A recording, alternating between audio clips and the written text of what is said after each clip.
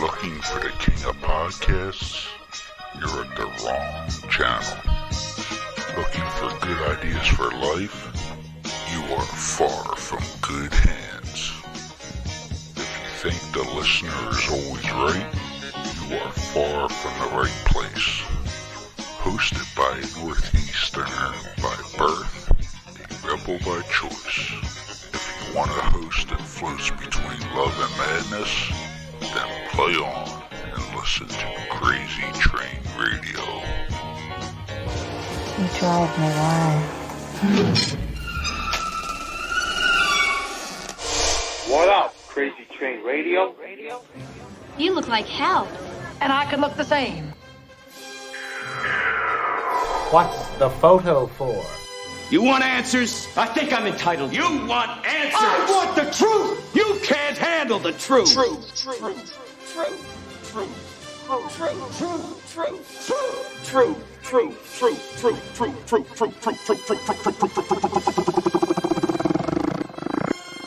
I love scotch. I love scotch. Scotchy, scotch, scotch. Here it goes down into my belly.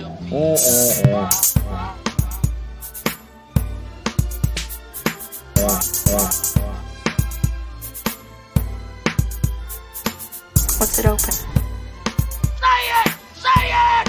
Say it. Say it. Say it. Say it. Say it. Say it.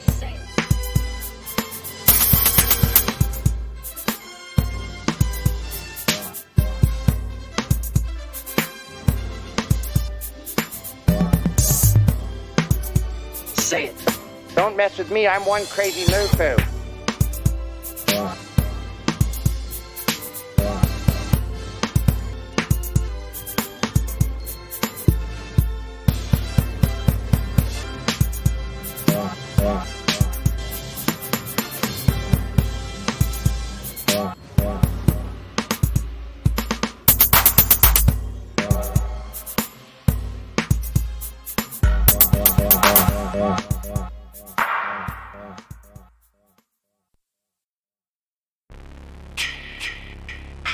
Hey there, Friday fans. We know how much you enjoy the movies. Enjoy grabbing your Friday merchandise and interacting with the Friday family, whether it be at conventions or during our particular watch-alongs. Well, when you're looking to get yourself masks, why not check out our friends over at Camp Blood Customs out of New York State and order your specific custom mask from any of the films. All orders are made specifically. Your needs and wants are. Make sure you find Camp Blood Customs on Facebook, Instagram, and all over social media and order yours today.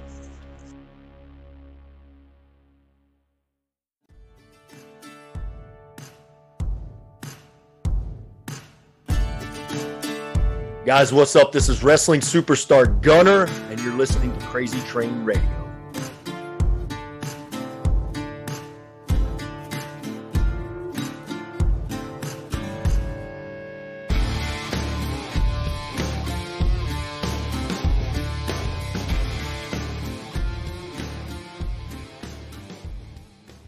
Hey folks, it's your least favorite host in the podcast world, the Croc, Jonathan Steele. Boy, do we have a good one for you today.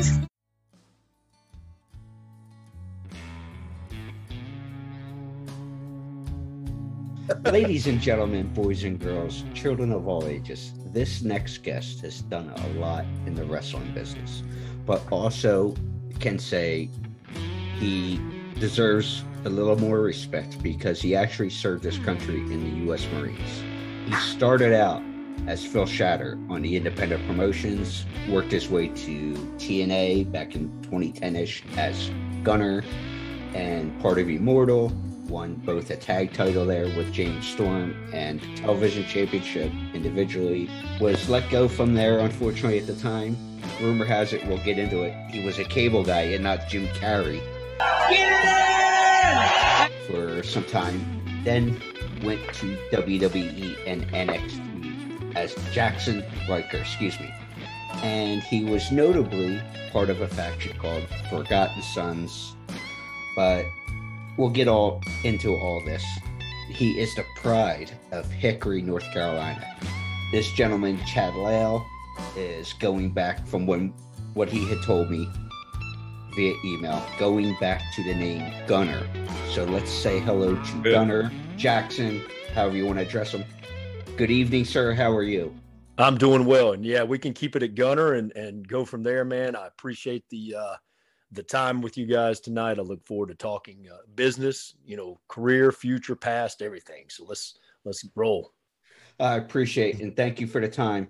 Yes, Mike, we were talking right before Gunner had joined us, and you were curious to know about his start. So go ahead. Well, I want to know, Chad, who broke you in? And then second question, I always have loaded questions like radio press conference things, is, the Gunner name obviously makes sense for any of us who know and appreciate and respect people in the military, but Jackson Riker and Phil Shatter. So where did those names come in? But more importantly, who broke you in? Were you a lifer watching the biz as a kid? How did you get interested in it? So yeah, 3 questions there. Oh yeah, no worries, man. I just flow it all together, so I am a lifer, professional wrestling fan since I was 5 years old, and just as a kid, it was something that captivated me, something I was amazed by, and I wasn't into sports, didn't care too much about football or anything else. As a boy, it was pro wrestling and bodybuilding, so kind of pro wrestling kind of rolled both worlds into one. And there's at the time when I'm growing up in the later 80s, early 90s, I mean, you guys know just as well as me, the characters back then were just larger than life. I mean, they were superheroes. Hogan, Macho Man, just Undertaker, all these guys we can sit here and name forever. And it's just something that captivated me, something I wanted to do as a child. And so for me, I broke in with an independent wrestler, real name's Tommy Birch. He wrestled as Abel Adams. So some people listening may know of him, some may not.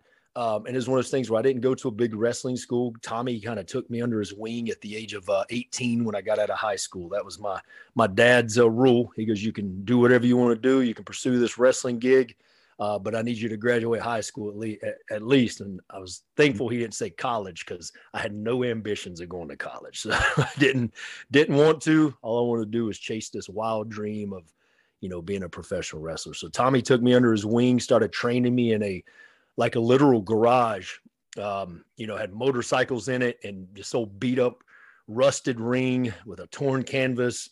And just, the wintertime, it's cold. The summertime, it's blazing hot.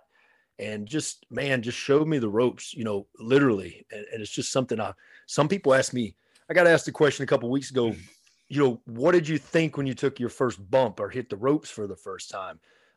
Did you hate it, or did you think, what have I gotten myself into? And for me, I think I fell in love even more. I was like, man, this is incredible. So Tommy just trained me. He for about 6 months, did the drills, taught me the basics. And then he's like, you know what, just start traveling to some independent shows with me all through North Carolina and Georgia and South Carolina, and at that time, early 2000, we're talking 2001.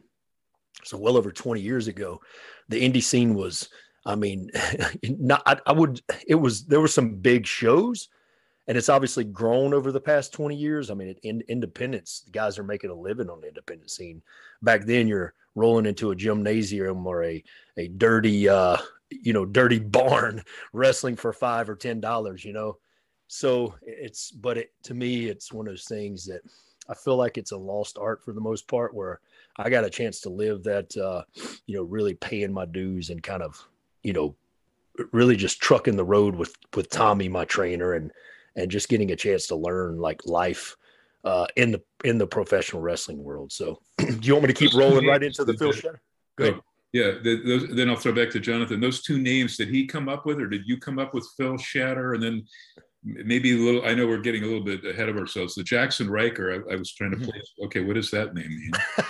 So long story short, Gunner, obviously we can say Marine Corps. I was a motor T operator by job in the Marine Corps, but most of the time when we were overseas in Iraq and those areas, I was manning a 50 cal or for the military buffs out there, a 240 Golf, which is another, automatic, basically machine gun. So I took that name and with TNA and we were like, we'll run with Gunner because we can use that. So Phil Shatter, it's wild. I just took the name Phil. I was a big, this is weird because, people are like, what? But I was a big Pantera fan growing up as a kid. So the rock metal band Pantera. So Phil Anselmo was the lead singer. And I was like, Phil always sounded like just, when I heard Phil Anselmo, I'm thinking this guy's, he's bad, man. So I took that and used that name. And then there was one time we were wrestling before I really had a name. And I remember this kid, I told him to duck a clothesline and he didn't. And I hit him right in the face. And literally like splattered his nose all over the place. So Tommy, he goes, man, you shattered that guy's face. And I was like, well, here we go. I think we're going to call myself Phil Shatter. So we just one and the other, man. Jackson Riker. I've always liked the name Jax, but we had Nia Jax. I was like, can't really go with Nia Jax. So I said Jackson with an X. Thought that was a pretty cool gig.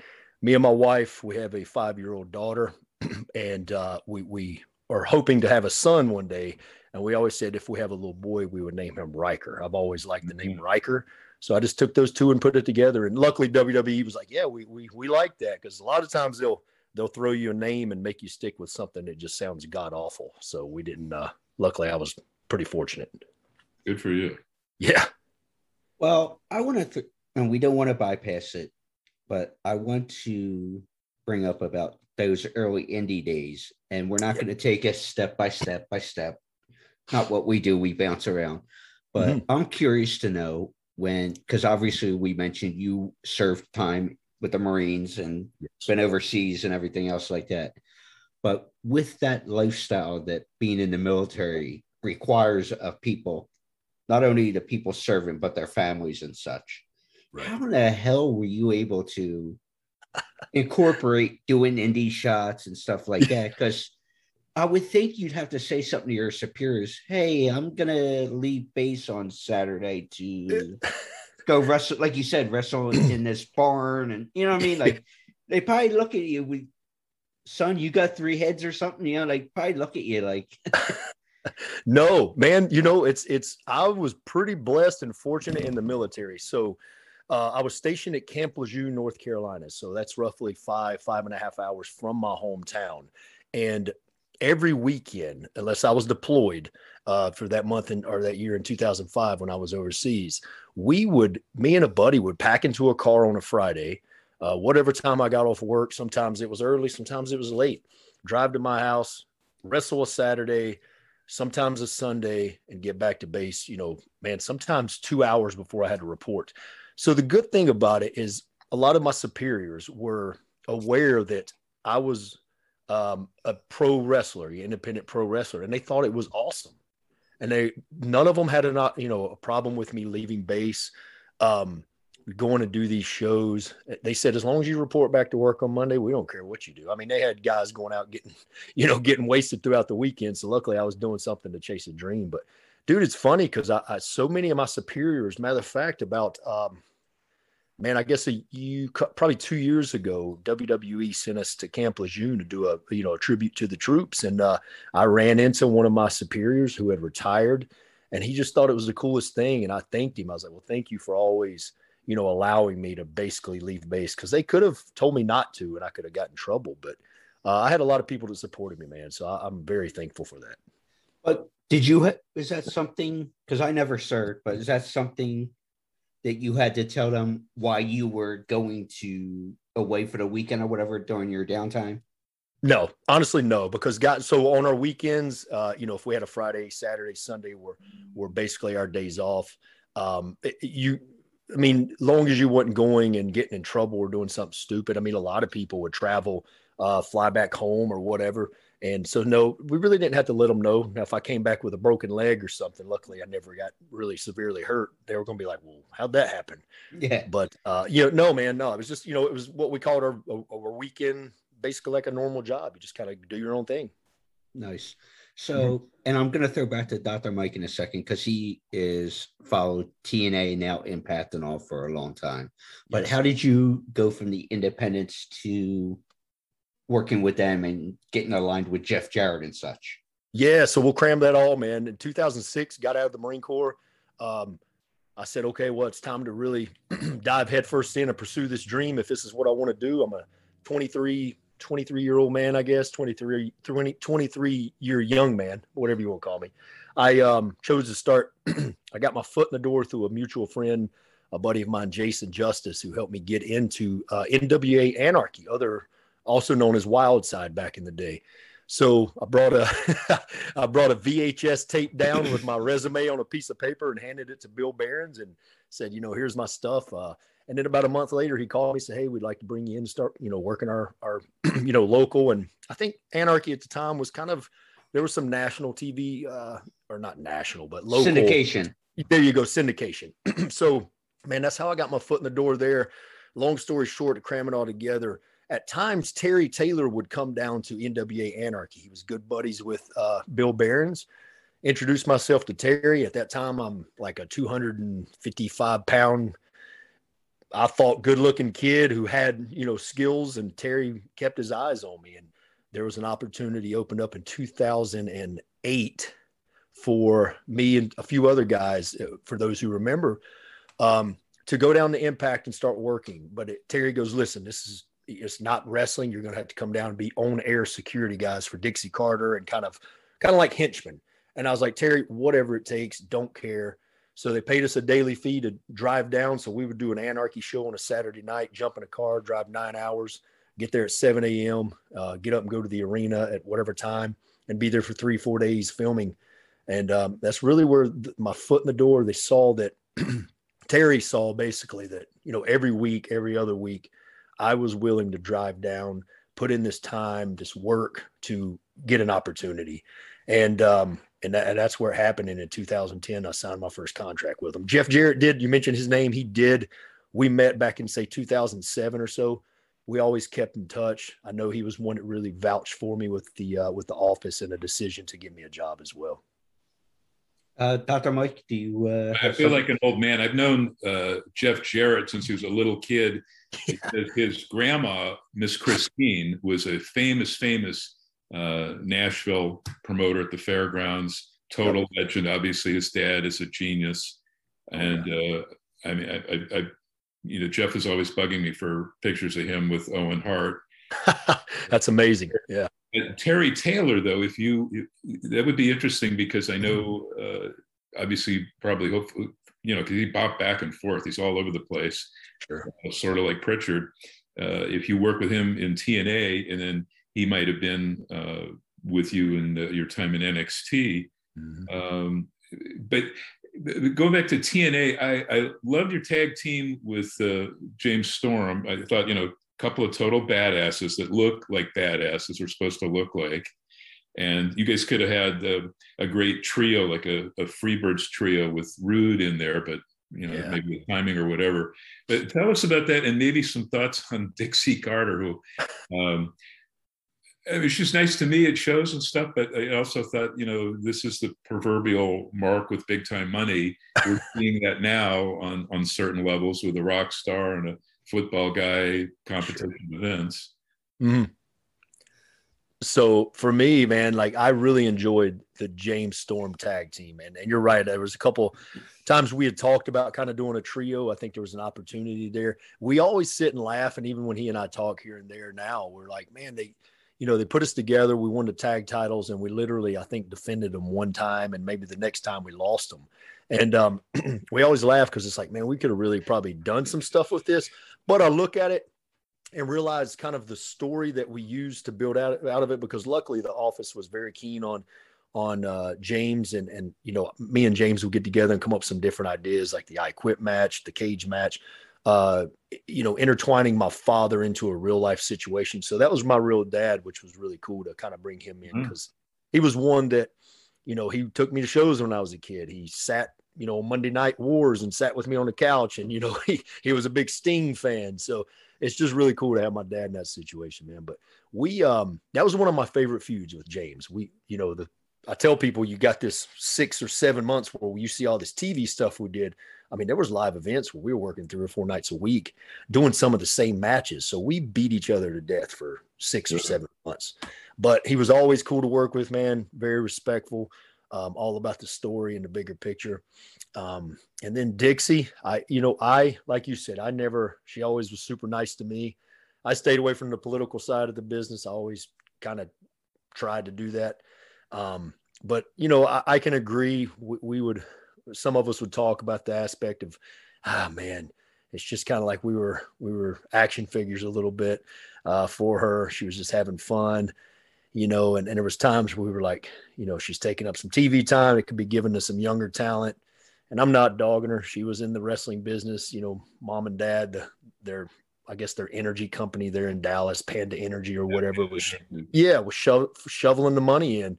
And, she was having fun, but I was like, gosh, there's so many more opportunities. There's fans sitting at home going, well, what about so-and-so who's not on TV? And, but that's the business, man. It happens in all the companies now. Well, I know it's old news. Oh, sorry, Mike, go ahead. No, you go ahead. Well, I was going to say, I know it's old news, and you mentioned about the energy company and all Phil earning money and yada, yada, yada. But did you ever have an issue with pay at the time when those stories were going around? Yeah. Man, that's a good question, though, because like a lot of guys did. There was a few times I had to reach out and go, hey, where's my check from whatever 3 weeks ago? But for the most part, I was smart. I would come home and if we did 3 sets of tapings or whatever, I would write it on my calendar. So I kept track of, okay, this is my check that comes in. This is the number. I'm very thankful to say there wasn't many times I had to reach out and go, where's my money at? Because there was some of the talent that had that issue. And I don't know why that was a problem, but it definitely was an issue for some. Well, that's good that you were trying to keep logistics of everything, and got to. Yeah, because you know what? No matter what anybody says, you guys got bills like everybody else. Absolutely. And you guys got to be able to take care of business on the home front. Mm-hmm. That's right. But I know you leave TNA and was it 15, 16, something like that. And I mentioned with tongue in cheek about working a shoot job as working for your local cable company. So what made you say, you know what, I'm going to try to get work here? And did you ever get recognized? Hey, weren't you Gunner during that time period? So I left, they released me in 2015 of June. And during the 2015 to 2017, before I signed with WWE, I still did many, many independent shows. I mean, I stayed pretty busy. The cable thing came because, man, at the 2016 of September, my daughter was born, and I was like, it was one of those decisions where I was like, well, I gotta work. Independent is not paying the job, or paying the bills, and I got a baby to feed, and it's just one of those responsibility things. Where it was definitely a pride swallowing thing, because I went from a guy that was on TV who was very prideful about it at the time to, man, I'm working at a cable job, now walking into people's houses. But you know what? It's taught me a lot over the years. And as a father, that's my main goal is to raise my daughter, take care of my daughter, whatever I have to do. But there was one time I would work alongside of a guy who was training me at the time. And and it's funny because that day he goes, hey man, does anybody ever recognize you while you're out on the job? I was like, no, not really. So we go into this guy's house and we're fixing something, and this guy's just staring at me. And I'm like, oh man, we're about to encounter this. And this guy's just staring at me. He goes, hey man, you kind of look like Gunner from Impact Wrestling. And we both just start laughing. And of course, I admit to it. So it was one of those things where I was like, man, here I am, live professional wrestling on TV, out fixing this guy's cable. But dude, that's the life. I mean, that's the life of an independent worker. You got guys working grocery stores and wrestling on the weekend, Hey, got to pay the bills. That's it, man. Insurance, all that fun stuff. Everything. Mike, you were going to bring something up there before I cut you off. Well, a couple of things. I was you're obviously too young. I mean, I shot before the swift change around in Mid-Atlantic Wrestling when Crockett Sr. was still there, total legend. And it was more like an old man's tag team, Nelson Royal and Bernard and Rip Hawk and Sweet Hansen. And then it started clicking 75, 76, first with Johnny Valentine as Booker. So I don't know if are you still based in the Carolinas, and did you get a chance to watch any of that classic stuff when Flair and Steamboat and, you know, Buddy Rogers passed the Nature Boy torch to Flair in like 77, and Bobo Brazil and John Studd, all of these guys, that was the most happening territory for about 5 years. Mid-Atlantic was amazing. Yes, amazing. So real quick, I want to rewind. You said Nelson Royal. So yes, I'm in Mooresville, North Carolina, which is close to Charlotte. So anyway, about 2 miles down the road from my house, we took my daughter in to buy some some cowgirl boots. And Nelson Royal has a boot shop here at 2 miles from my house. So you walk in, and I guess he's passed away since, if I'm not mistaken. So his sister or something, maybe his wife, I don't know, runs the store, and he's got like an old title up on the wall with, you know, newspaper clippings from Mid-Atlantic and all this. So when you mentioned that name, I was like, wow, that guy's a total legend, NWA junior champion. Yeah, that's what it was. And he went outlaw. There was an outlaw promotion that took on, if you can believe it, in 75, a co-owner of the White Sox, Eddie Einhorn, and I was his photographer, the IWA. He took on both. He started to take on the NWA and Sam Munchnick, and then really took on Vince Sr. Vince McMahon Sr. had these 3 outdoor stadium shows in Jersey.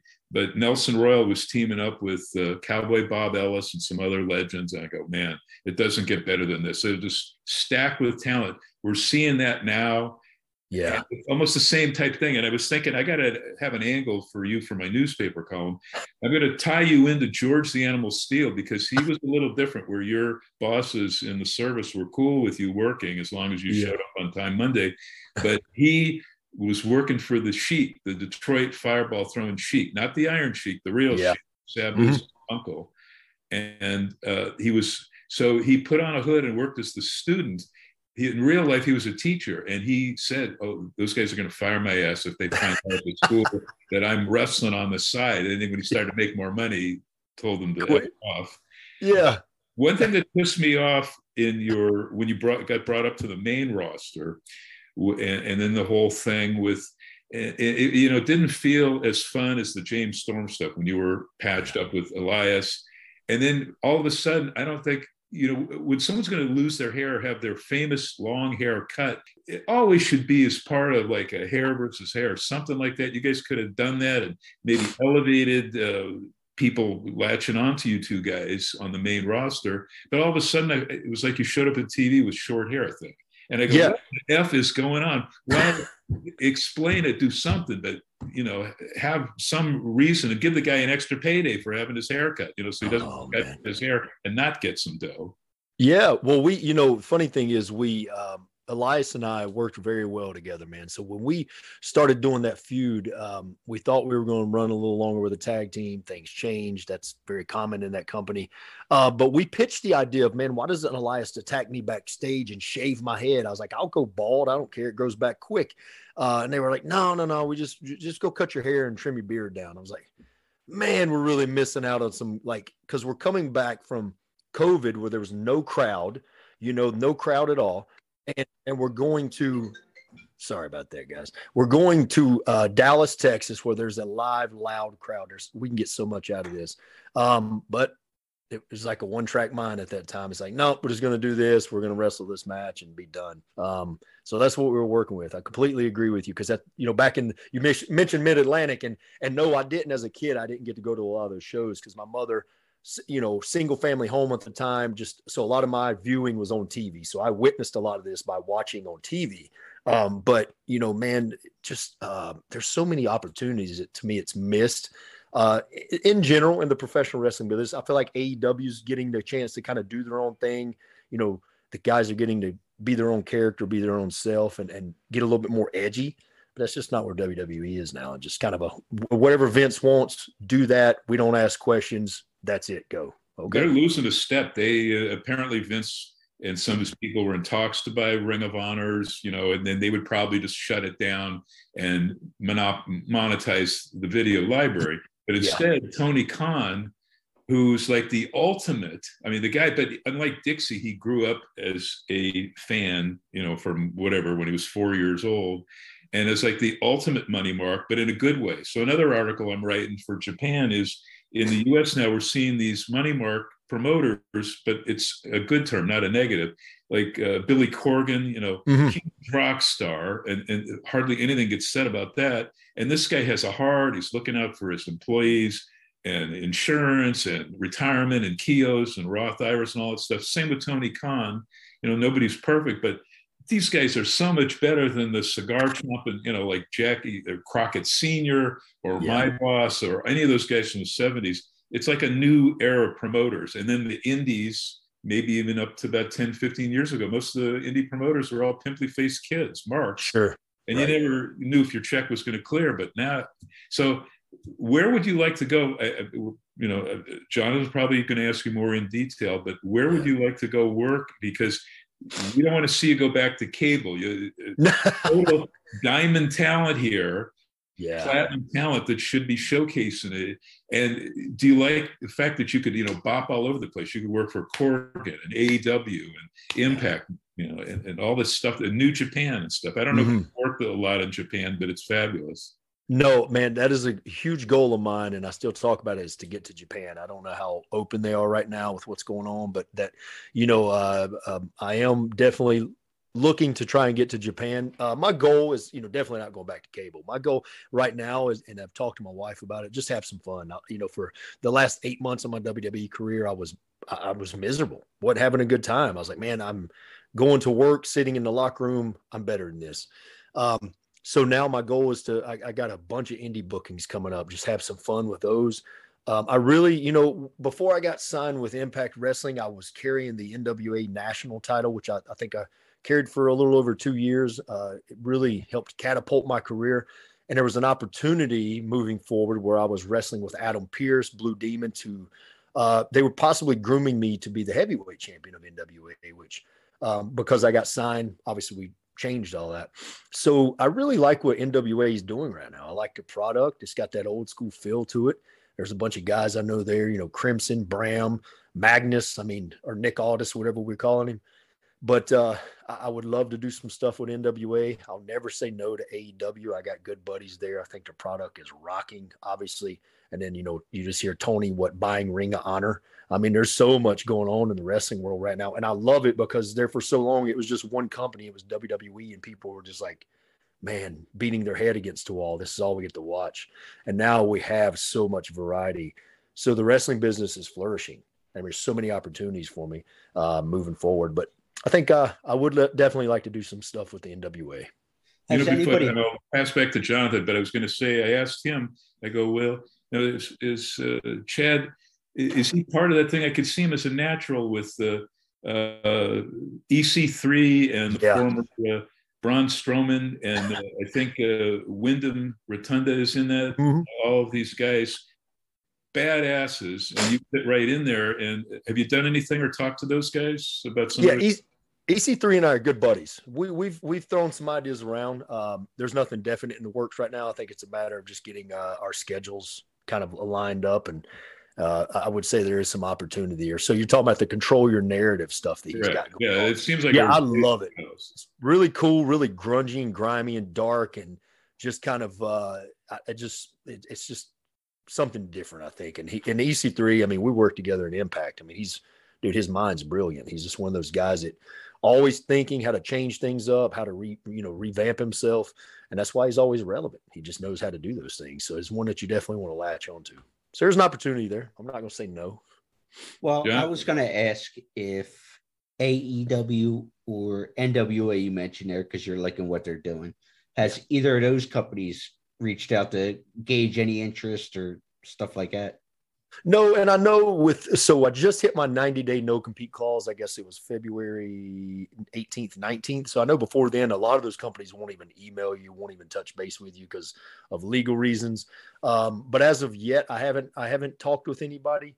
I'm trying to just maybe put some fillers out, see what's going on, have a little fun on the indies. Like I said, I'm completely booked through August. So it's not like I'm sitting at home on my butt doing nothing. There's a lot of opportunities coming up, but definitely want to try and reach out to NWA and AEW. AEW seems like they're bringing so much talent in. So I would hate to be one of those.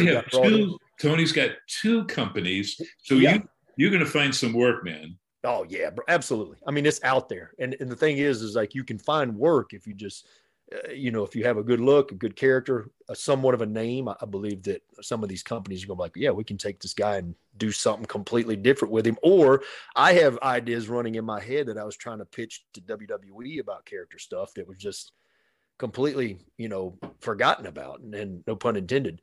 But we, so I'm still that is something that puts the shit out of me is how can you have this trio on NXT, the Forgotten Sons, but they're heels. These guys you're supposed to be cheering. I didn't get that. Being an old dude and seeing people come back from Vietnam and not get the props. Sure. So why weren't you guys faces? Or I didn't see like the earliest NXT before they came on TV where you had faces and they had you heels. What the F was going on? No, I think it was just Hunter had this vision. And once again, Hunter controlled the NXT, the Gold and Black brand at the time. And he had this vision of what he wanted from the Forgotten Sons. And, it was one of those things where he was like, well, we're finally on TV. We're just going to kind of do what we're told, basically. I mean, I felt like, the heel thing, we would go to some places and they would want to cheer us because you got Steve Cutler that was that is a Marine veteran. I'm a Marine veteran. Blake played football in Texas. I mean, this all-American guy. So we had a hard time, depending on who we were teamed up with. Did they want to boo us? Did they want to cheer us? So we were fighting both ends of the stake there. Jonathan, let me just say, so you were with brilliant minds, Hunter and Sean, and one of my best friends ever, Norman Smiley. I'm sure you know Norman. And yes. Taylor, Terry Taylor was there, and who else? Bloom. Brookside, Robbie Brookside. Robbie Brooks, UK legend. Oh, man. Dude, I sit and think about just the opportunity from 2017 to when I went up to the main roster in 2020. I was like, man, I got to sit under the learning tree of many, many great minds. I mean, there was moments where we sat in the office with Shawn Michaels for 2 or 3 hours, or Terry Taylor, or Norman Smiley you mentioned. I mean, just phenomenal, man. If you go down to the Performance Center or NXT and you don't learn something, it's because you don't care and you don't want to learn, because, I mean, they're pounding it into you. Oh, and Sarah D'Amato, I shot her opening up. She trained and started in Northern California. Wow. Yes. With these guys, Noah guys, Mike Modest, Donovan Morgan, the late Bison, Mark Smith. So, and then to see her, I don't know if she was released. Do you guys know, was she released as part, when they cleaned house of all Hunter's guys? No, I think she, I feel like her and Cesaro were in the process of having or just had a child. So that's why you probably don't see her, but I don't think she's going anywhere. She's one of those. Good. I didn't even know those guys were still together. I got a million shots of them together backstage at Ring of Honor, but you don't always hear the scuttlebutt of who's with who. I believe that's it. That's cool. So that's great that they're having a kid. Jonathan. Well, I'm curious to know, there's 2 things I wanted to bring up, and thank you for the time again, Gunner. But absolutely. First thing I wanted to, and I didn't want to bypass this, because I don't think you've done many interviews since your release. Have you? Right. No, I've done a select few. I have my own podcast, but it's more, my Christian-based podcast. So we don't really do anything wrestling-wise there. Okay. So, well, that's why I really appreciate this, because I didn't see much out there, because, sometimes guys go on rants and stuff. Sure. But the first thing I wanted to mention was, what was your experience with WrestleMania 37 and this infamous rain delay? What were your thoughts? What's the environment you see because that's not the norm with that company. Yeah, right. Well, first off, man, thank you for realizing I don't go on rants, because I just always prided myself. First of all, dude, I've been blessed to work for WWE. It's been an awesome job, awesome career. I have nothing bad to say, so I'm not going to be one of those guys. It's just a bitter mind, living my dream. Tampa, so a 2-day event. Luckily, we, with the Braun match and Shane, we were the first night. There was, I think, a slight rain delay for that night, so we actually got to go out there and, Elias and I are running to the ring on these hard plastic, kind of things that are on the football field, just sliding all over the place. I mean, it was, dude, it was ridiculous. I mean, unfortunately for the fans, the second night, because they couldn't, if there was lightning, they couldn't do anything. Legally, they could not do anything. So the fans are sitting there having to wait. But you know what? I remember the first night we're standing up on the entranceway, and they're doing the America the Beautiful, I believe is what they do. And we're just sitting there going, man, this is pretty awesome, to be a part of WrestleMania. Because as a kid, that was one of my dreams. But unfortunately for those guys and those girls on that second night when it was really a bad rain delay, I felt so bad for them. But you know what? I'll say this, the crowd, they stayed there.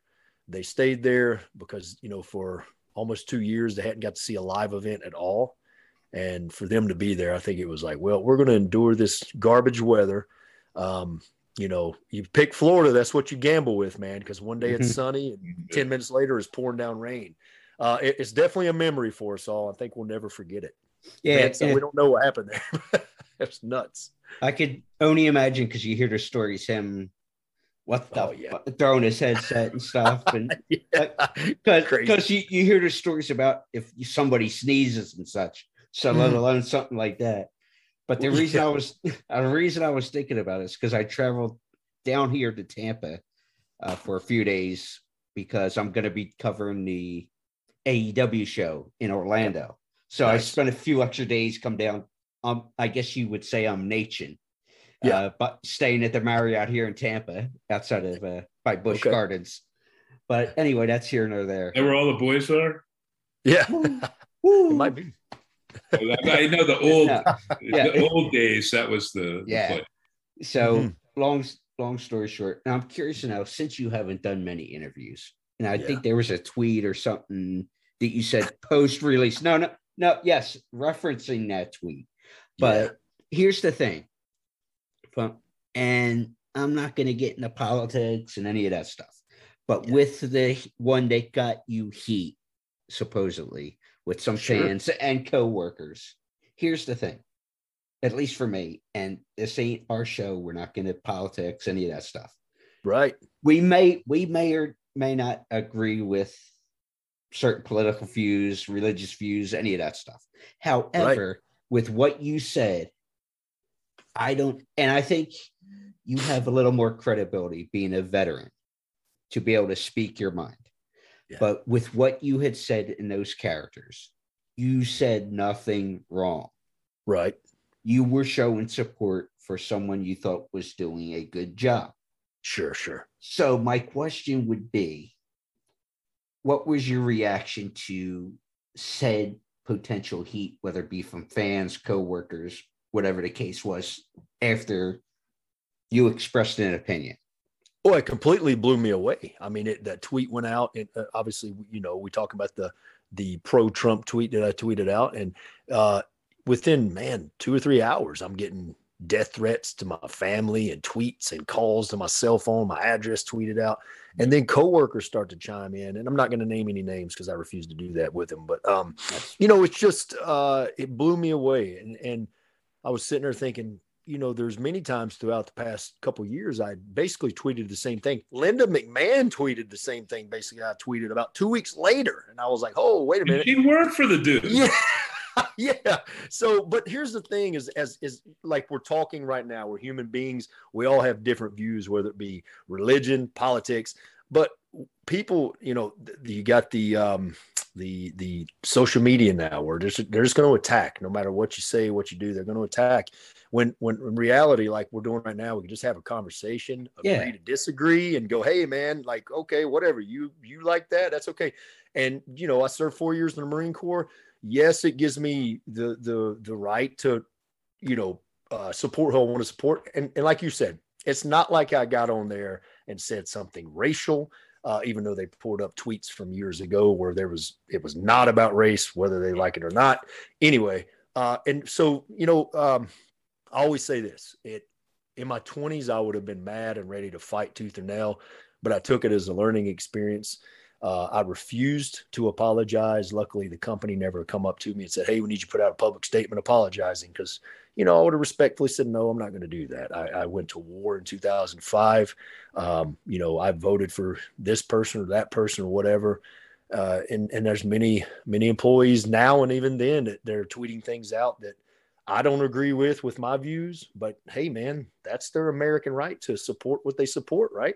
Yeah. And that's just something that just happened. And and I feel like some of the ones that I worked with that tweeted and retweeted it, were looking just for, you know, for me, I don't care about social media followers. It's just not my cup of tea. Yes, I'm thankful I have them, people who support me, but a lot of them, I think, retweeted that just to get fans to go, oh man, yay, we love you now because you hate this guy. But you know, that's just social media. Yeah. And I want to wrap with this, and I'll let Dr. Mike throw something in as well. But you mentioned it earlier as well. And Gunnar, thank you for the time. And we want you to plug social media as well. But you meant if people choose to follow you and whatnot, if they don't already. But I'm curious to know, because you mentioned you do a Christian-based podcast. Yeah. And it's not like, again, we are Crazy Train Radio, everything else like that. We are fun, lighthearted, everything else. But you've been generous with your time. And I think if for people want to follow the podcast or social media and all, where can they find all this stuff? Absolutely, man. So with me, social media, I'm CW_Gunner. So that's Instagram, Twitter, and then I got that Getter account, which I'm barely on, but there's so many now. So for the wrestling podcast or the faith podcast, it's called Wrestling for the Faith, and me and my buddy Casey Cage are the co-hosts. And we'll have some guests on every once in a while. We do talk wrestling because he still does some independent wrestling. He does his own independent show. So we'll promote that. But it's basically, you know, us talking about our faith in Christ. I mean, so if you're into that, guys, or if you're not into it, we do a lot of different, you know, topics and subjects. Please feel free to check us out on iTunes and Spotify. So any of your major podcast platforms, we have a YouTube channel as well. So it's Wrestling for the Faith. And I appreciate that because, like I said, with our show, yeah, we're fun, lighthearted, nothing too serious, but it's like, I like, at least for me as the host of this, I like to have an open mind because people have different thoughts and of everything. What, like we said, whether it be politics, religion, this, that. So, you know, I like to have an open mind and not judge people based on what you hear.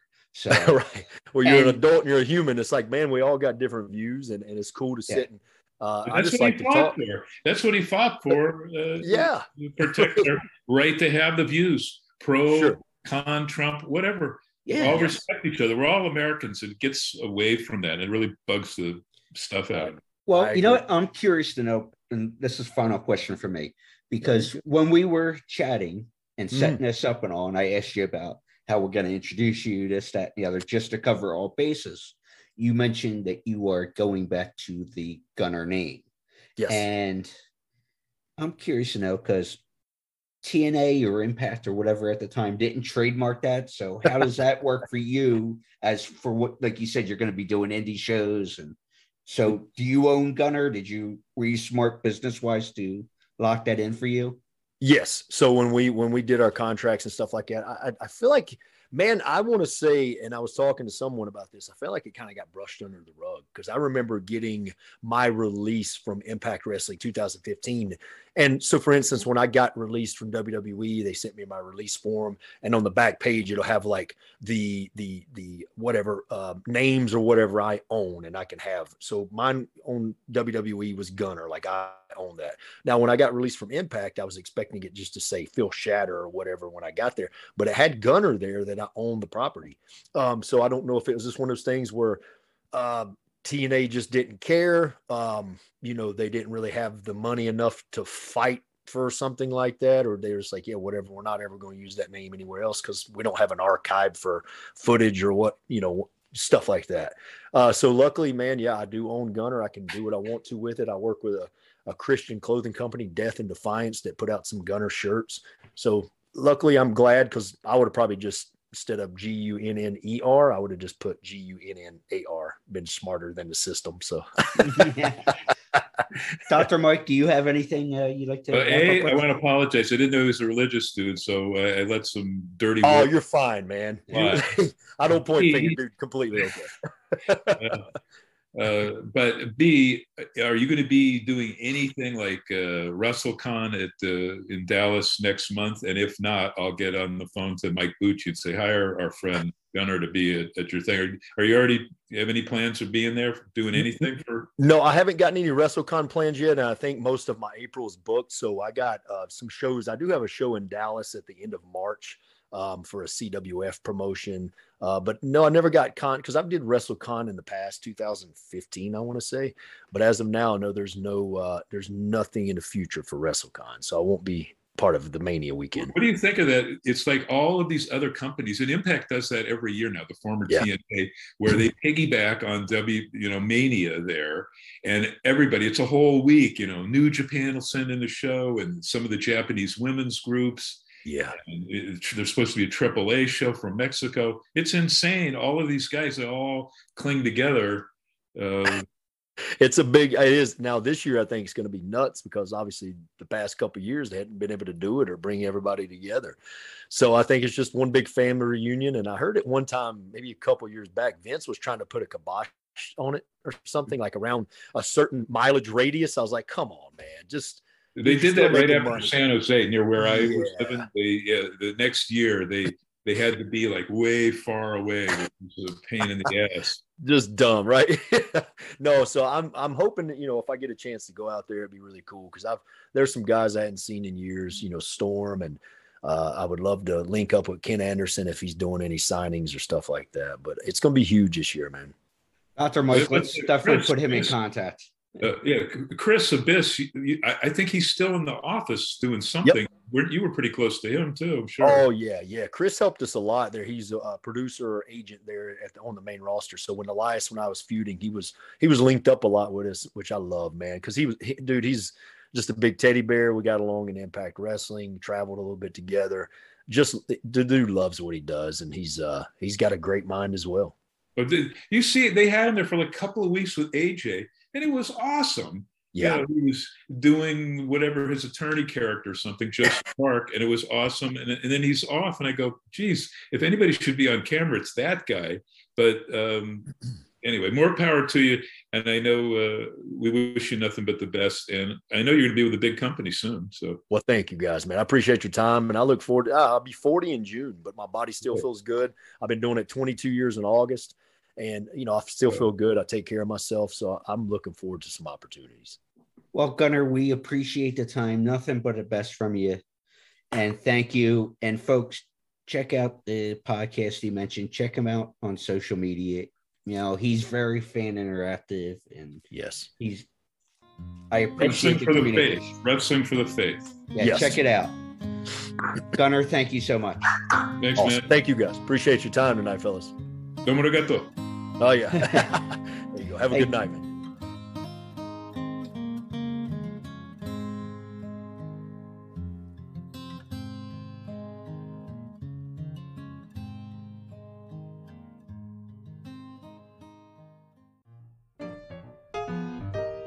This brand is truly exciting, and I'm so glad that they are starting to make a positive impact. Little Bean Soapery is a woman-owned small business based in Northeast Pennsylvania. Little Bean Soapery does so much as all products are handcrafted and offer many different things for both men and women. Soaps, scrubs, body butters, bath bombs, solid cologne, and much more. Little Bean Soapery also does things for special occasions such as birthdays, Mother's Day, Father's Day, and special seasonal gift sets. But also, let's not forget large orders for party favors by request. The great things about all products is that they are crafted to be nourishing on the skin. If you wish to check them out, please feel free to visit littlebeansoapery.com. Any questions, please feel free to also email littlebeansoapery@gmail.com for custom inquiries and or ask anything else you wish. Tell them that Elena from Crazy Train Radio sent ya.